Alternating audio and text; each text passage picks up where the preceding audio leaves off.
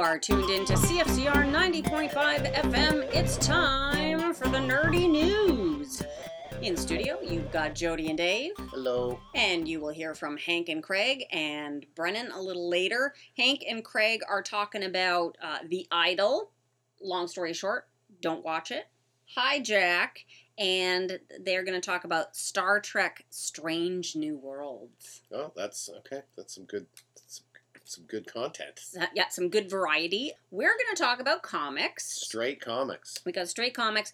So DC's doing a new event. It's the Night Terrors. It's kind of like when they wrapped up the last run of Rebirth, and then they didn't really have anything until the new comic started, so they did Convergence, and it felt really tacked on. I think this might be the same thing, okay. But they started it last week. A whole bunch of stuff came out this week. I've bought it all. I haven't read it any of it yet, because I'm not super excited about it, I gotta be honest. Well, next week. So next week we will report on Night Terrors once we've had an opportunity to digest a bunch of it. I was so excited about a bunch of stuff that's come out that it just has to wait. So yeah, we've got I think 4 really good comics to talk about today. So we'll talk about a couple. We'll throw it over to the fellas, and then we'll talk about the rest at the end. The first one that I want to talk about, I've been looking forward to for a long time. This is Barnstormers, A Ballad of Love and Murder. It is the brainchild of Tula Lotay and Scott Snyder.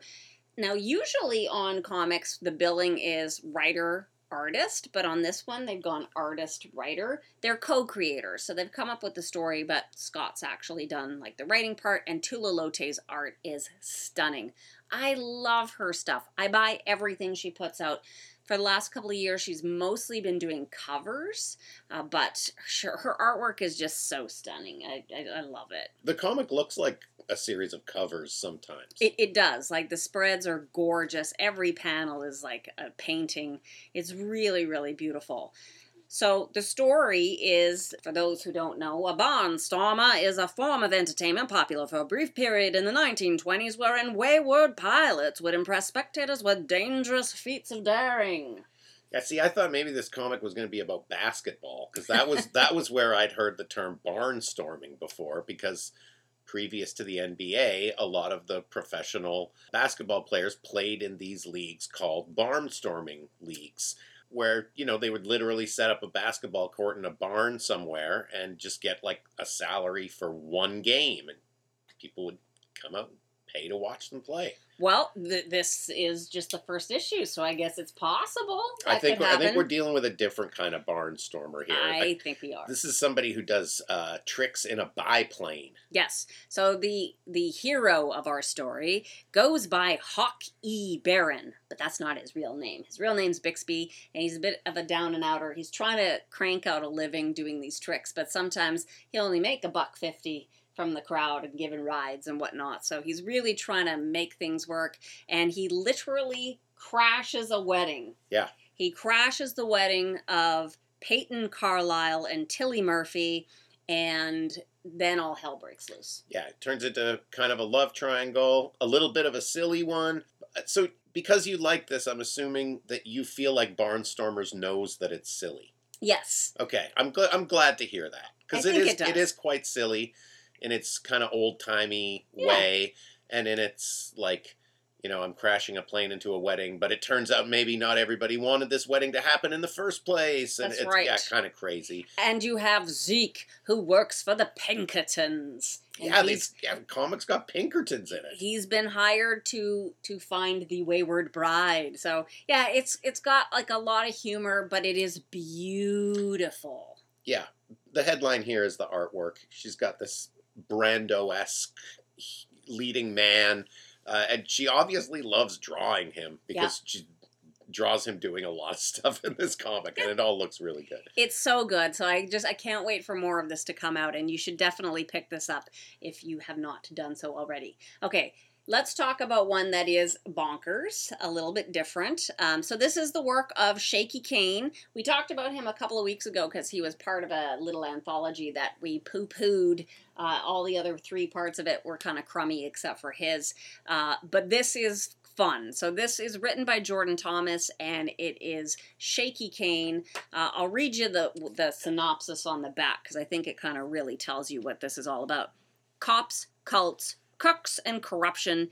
It's weird work, but somebody's got to do it. It's 18 months since Lady Haste, the head crime in Stellar City, was locked up, creating bloody mayhem on the streets. Things have started to get back to normal. Well, as normal as is possible in Septimus Prime's capital. That is until a washed-up detective over sauce is woken up by a phone call. 3 dead bodies found in a warehouse on the wrong side of town. A crooked cult leader, a tech billionaire's right-hand woman, and Ovra's corrupt partner. Things just got weird.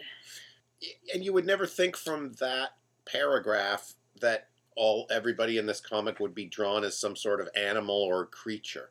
Yeah, or alien, or it's just wacky. It's really strange. It's very Shaky Kane. Is it trying to look like Saga? No. Okay. No, it's trying to just be Shaky Kane. Okay. He always just has bonkers Finds weird... a crazy way to draw stuff. And colorful, like nauseatingly colorful, yeah, which is usual for him. Okay. So, weird work.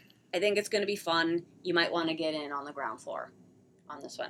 Okay, well, let's throw things over now to Hank and Craig and their take on those shows that I mentioned earlier. And then we'll hear from Brennan, and then we will talk about a couple more books, one Bonkers, and then the new Jeff Lemire offering, Fish Flies. So take it away, fellas.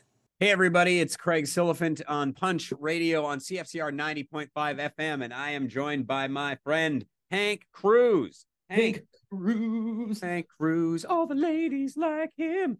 Hank Cruz. No one understands him but his woman Shaft. Oh, sorry. Okay, so what have you been watching? You know what? Let's re-record that later. I want to use that as a little, maybe we do that on Punch TV every time I show up. I get a little theme song just for me. Exactly. Let's do like it. Theme song. So what have you been watching? What's going on?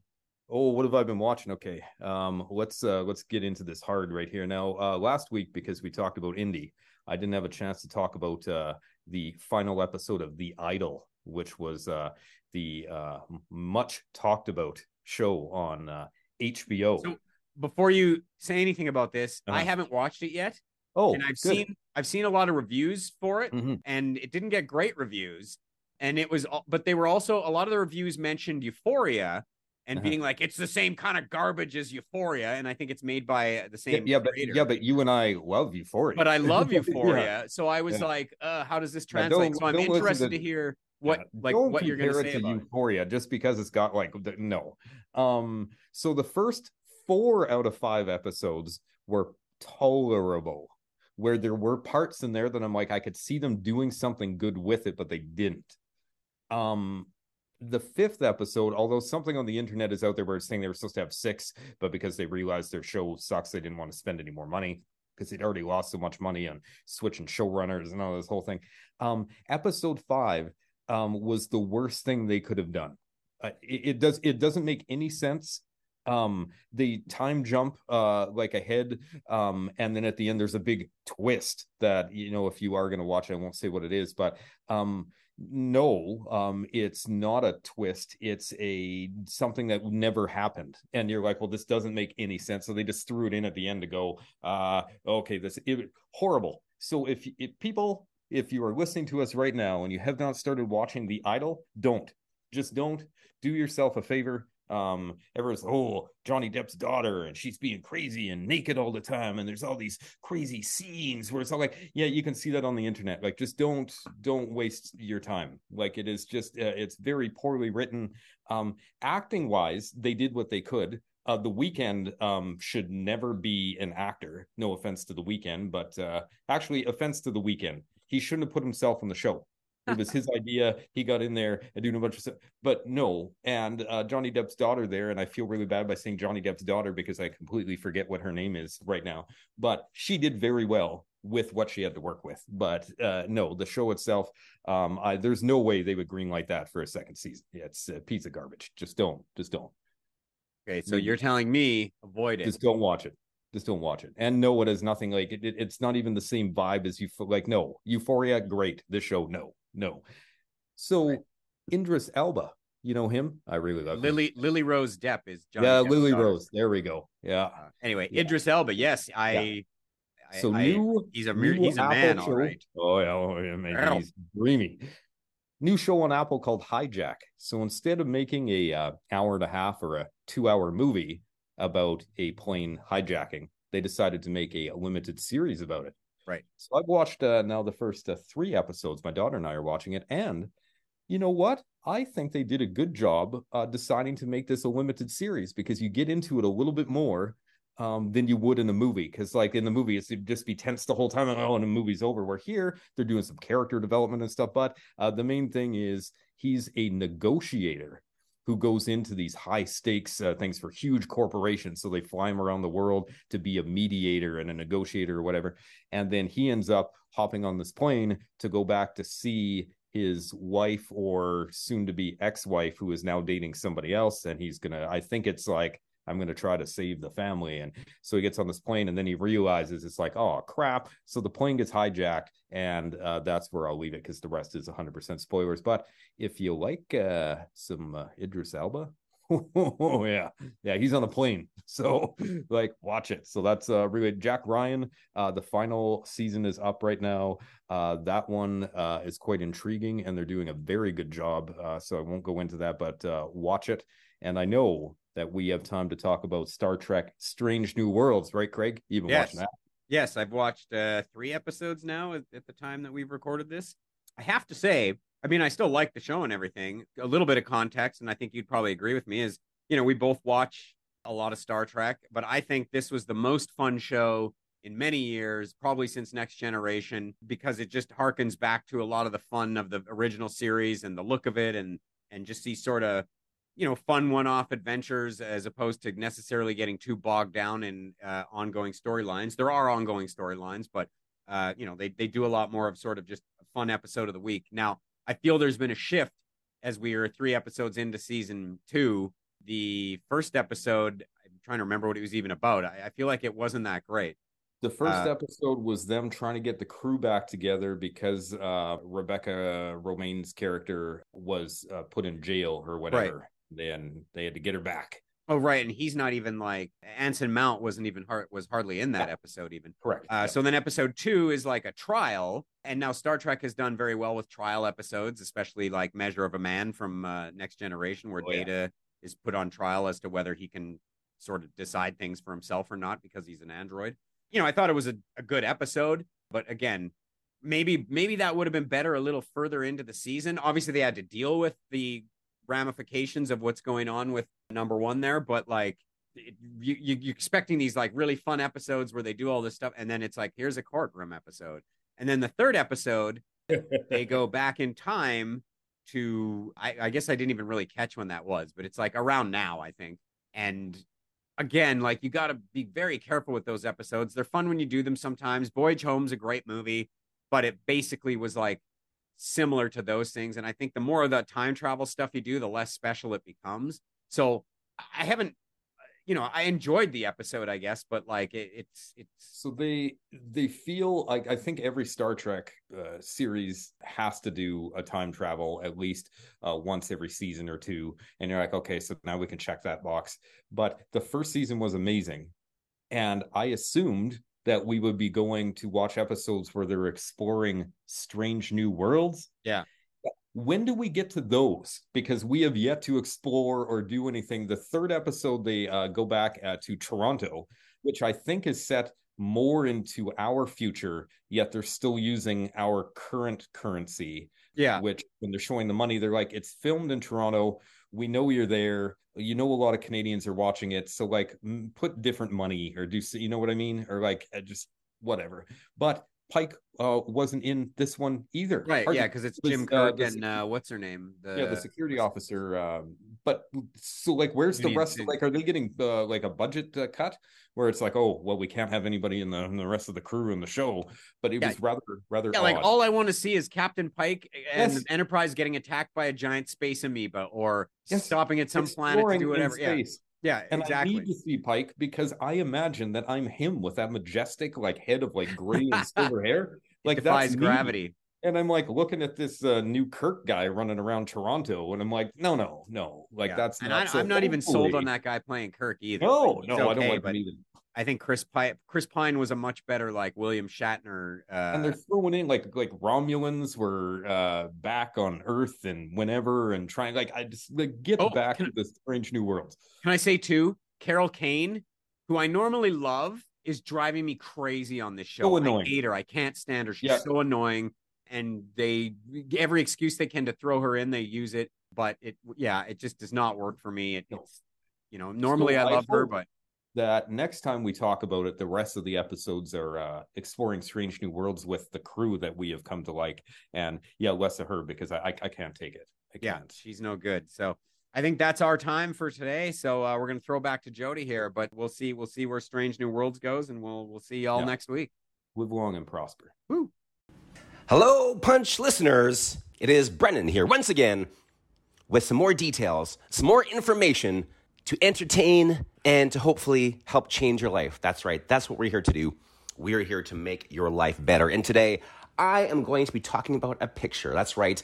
A picture came out on the internet and has a lot of people in comic fandom talking a lot. So I am going to throw my hat in the ring and do my very quick discussion of the Deadpool 3 picture. That's right. They say a picture is worth 1,000 words, and this one is probably worth about 20 trillion. A few days ago, a picture from Deadpool 3 dropped that, of course, has Ryan Reynolds in his Deadpool outfit. But next to him is Hugh Jackman wearing, that's right, the yellow and blue Wolverine colors. We see the first official Wolverine outfit, and he went with the yellow and blue. Keep in mind, this is an outfit that they actually poked fun of in the first X-Men movie when Hugh Jackman played Wolverine. And there's that line where Cyclops makes some comment, well, what do you think we should wear? Yellow and, yellow spandex. So it's really cool they went this direction. Now, keep in mind, his outfit looks just like the Deadpool outfit as far as the texture of the material, only it has the Wolverine colors. Now, his arms are covered, which is interesting because we don't usually see that. But Kevin Smith made a comment on his podcast that they'll probably have a scene where he goes berserk and rips his sleeves off or something.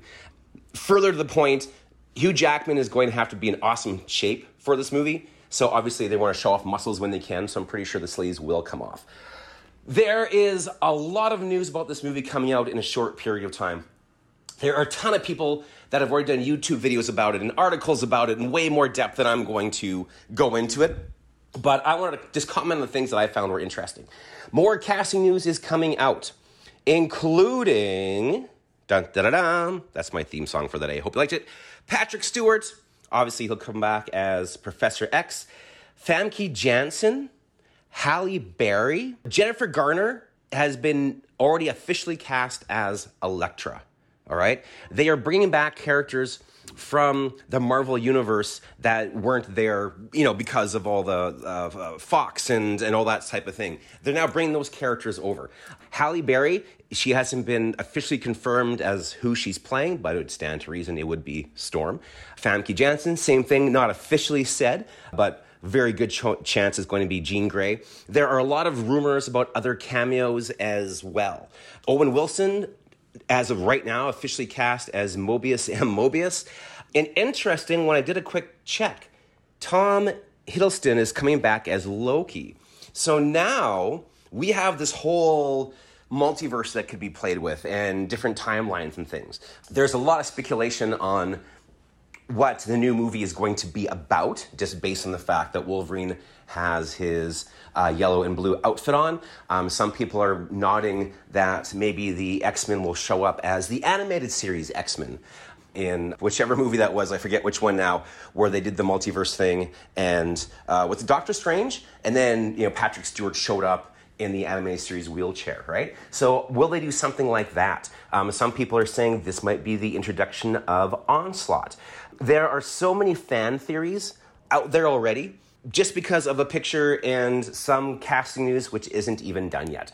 The release date has been pushed up to May 30th, I think, of next year, or May 6th. I'll look it up. It's on the internet. It got pushed up 7 months because they really want to get this going. And I'm guessing they're going to try to tie it into Loki more, which kind of plays into the whole time travel idea. Because of the writer's strike, technically Ryan Reynolds is not allowed to do any kind of improvisation because that counts as writing. So, improv is part of Deadpool's character, right? He talks a lot, that type of thing.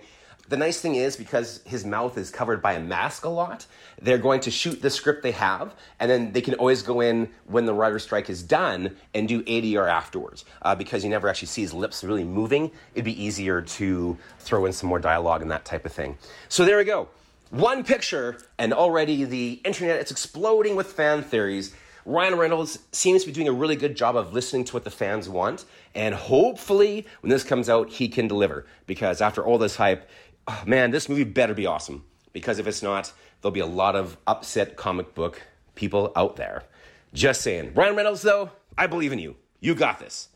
And this is Brennan saying, I'll talk to you soon, Saskatoon. All right. Something to think about. So let's talk about Pink Elephant. Oh, boy. Yeah, this one is super creepy. If you like horror comics with like a weird slant on them, you will love Pink Elephant. It has a weird color palette, very much like Weird Work, which we just talked about. This is the work of Amelia and Emiliano Pliskin and art by Benson Chin. And it's from the Sumerian Publishers House, which we've talked about before, as like they just do really crazy stuff. And their size is just a slightly smaller size than most comics. It's the same width, so it fits nicely in a comic sleeve. So thank you for that, Sumerian, so it doesn't like mess up your short box. But it's a little shorter. This one is about, it's kind of almost like a stereotypical horror where you've got like a group of kids who are on a little road trip. They're going up to this guy's cabin. They stop at a weird gas station, and that's when things start to kind of go sideways. And if that plot sounds familiar, it's probably because it's exactly the way the Rob Zombie movie, can't remember if it's House of a Thousand Corpses or The Devil's Own, but one of those two movies is, like, the beginning of it is exactly what you get at the beginning of this comic. So I found that a little irritating. Okay. And just kind of like, a little bit, the four kids stopping at the haunted gas station thing just seemed like, I don't know, maybe I was being a snob about this one and I should have just tried to have more fun with it. But I thought it was kind of dumb. It is kind of dumb, but it's also kind of fun. Okay. And it is to be continued. So let's give it a shot. Let's carry it over to the next issue and see if it redeems itself. I mean, the characters are doing something on the last couple of panels of this comic that promise that, like, things are going to take a turn. They are definitely taking a turn. So if you want to read it and find out what that is, Ah. Pink Elephant. Pink Elephant. Yeah, very cool. All right, so excited. This just came out on Wednesday from Image Comics, Jeff Lemire's Fish Flies. Now, he did a sneak peek of this for Free Comic Book Day, and we talked about it then, and it is super creepy. It's got his, kind of messy style, which I like. His color palette is generally black, gray, little bit of blues, and then every once in a while he throws in a splash of red, which just pops off the page. It's very cool. Yeah, this is a comic that's partly about an insect infestation. Kind of reminded me of, like, the tent caterpillar thing we had in Saskatchewan in the 1980s, I guess that was. Totally. Where, like, these things were literally everywhere for one summer. But they're for real. Like, fish flies, like, every year. Yeah, I wasn't sure about that. No, it is, like, totally legit. Northern Ontario, they have an infestation for a couple weeks. They cover everything and then they die. And so then there's all these like disgusting corpses of these dead insects everywhere. And yeah, so he actually talks at length at the back end of the story of like what his inspiration was for like creating this story, and then kind of how it got put on hold while he was making Essex County. But while he was making Essex County, the production of it, they were in Northern Ontario, and there were all these disgusting bugs again, and he was like, okay, that's a sign. I need to get back on track. I need to finish this and make it. So no, it's for real. They're for real. So it's about these bugs and a crime gone wrong and maybe a friendship, an unlikely friendship. We'll see where that one goes as this one comes out. It's a very lengthy book. It's like 64 pages. So issue one does a lot. And it's going to be meaty. Every issue that comes out is going to be a big one like this, and they're only going to come out every other month. I noticed that the next one is due out in September. Yeah. So I'll probably have to read this one again before then. Definitely. Because I think I want to follow this. Oh, it's great. I really, really like it. I like the feel of it, the tone, the color, the art, all of it. I love it. I want to see where this goes for sure. I'm a fan of Jeff Lemire, so I am totally biased, but I really, really enjoyed this. And I dug it when it was just the little snippet that we got at Free Comic Book Day. Yeah, it's, kind of gross, but there's a good story there, too. There is. And yeah, it does give me flashbacks to when I was a kid and having to, like, walk on the sidewalk and it being all slimy and crunchy when you had to step on the tent caterpillars. Yeah, actually, like, other people might relate that to, like, locust swarms, or we've had, like, grasshopper seasons that were crazy like that. But it was the tent caterpillars back in the 80s where you actually, to get where you were going, just sometimes had to, like, kill hundreds of creatures just because they were covering everything. Yeah, highways were green with their blood. All right, well, that wraps up our show for another week. You know where to find us, here every Friday at 6 o'clock on CFCR. And in the meantime, keep your dukes up.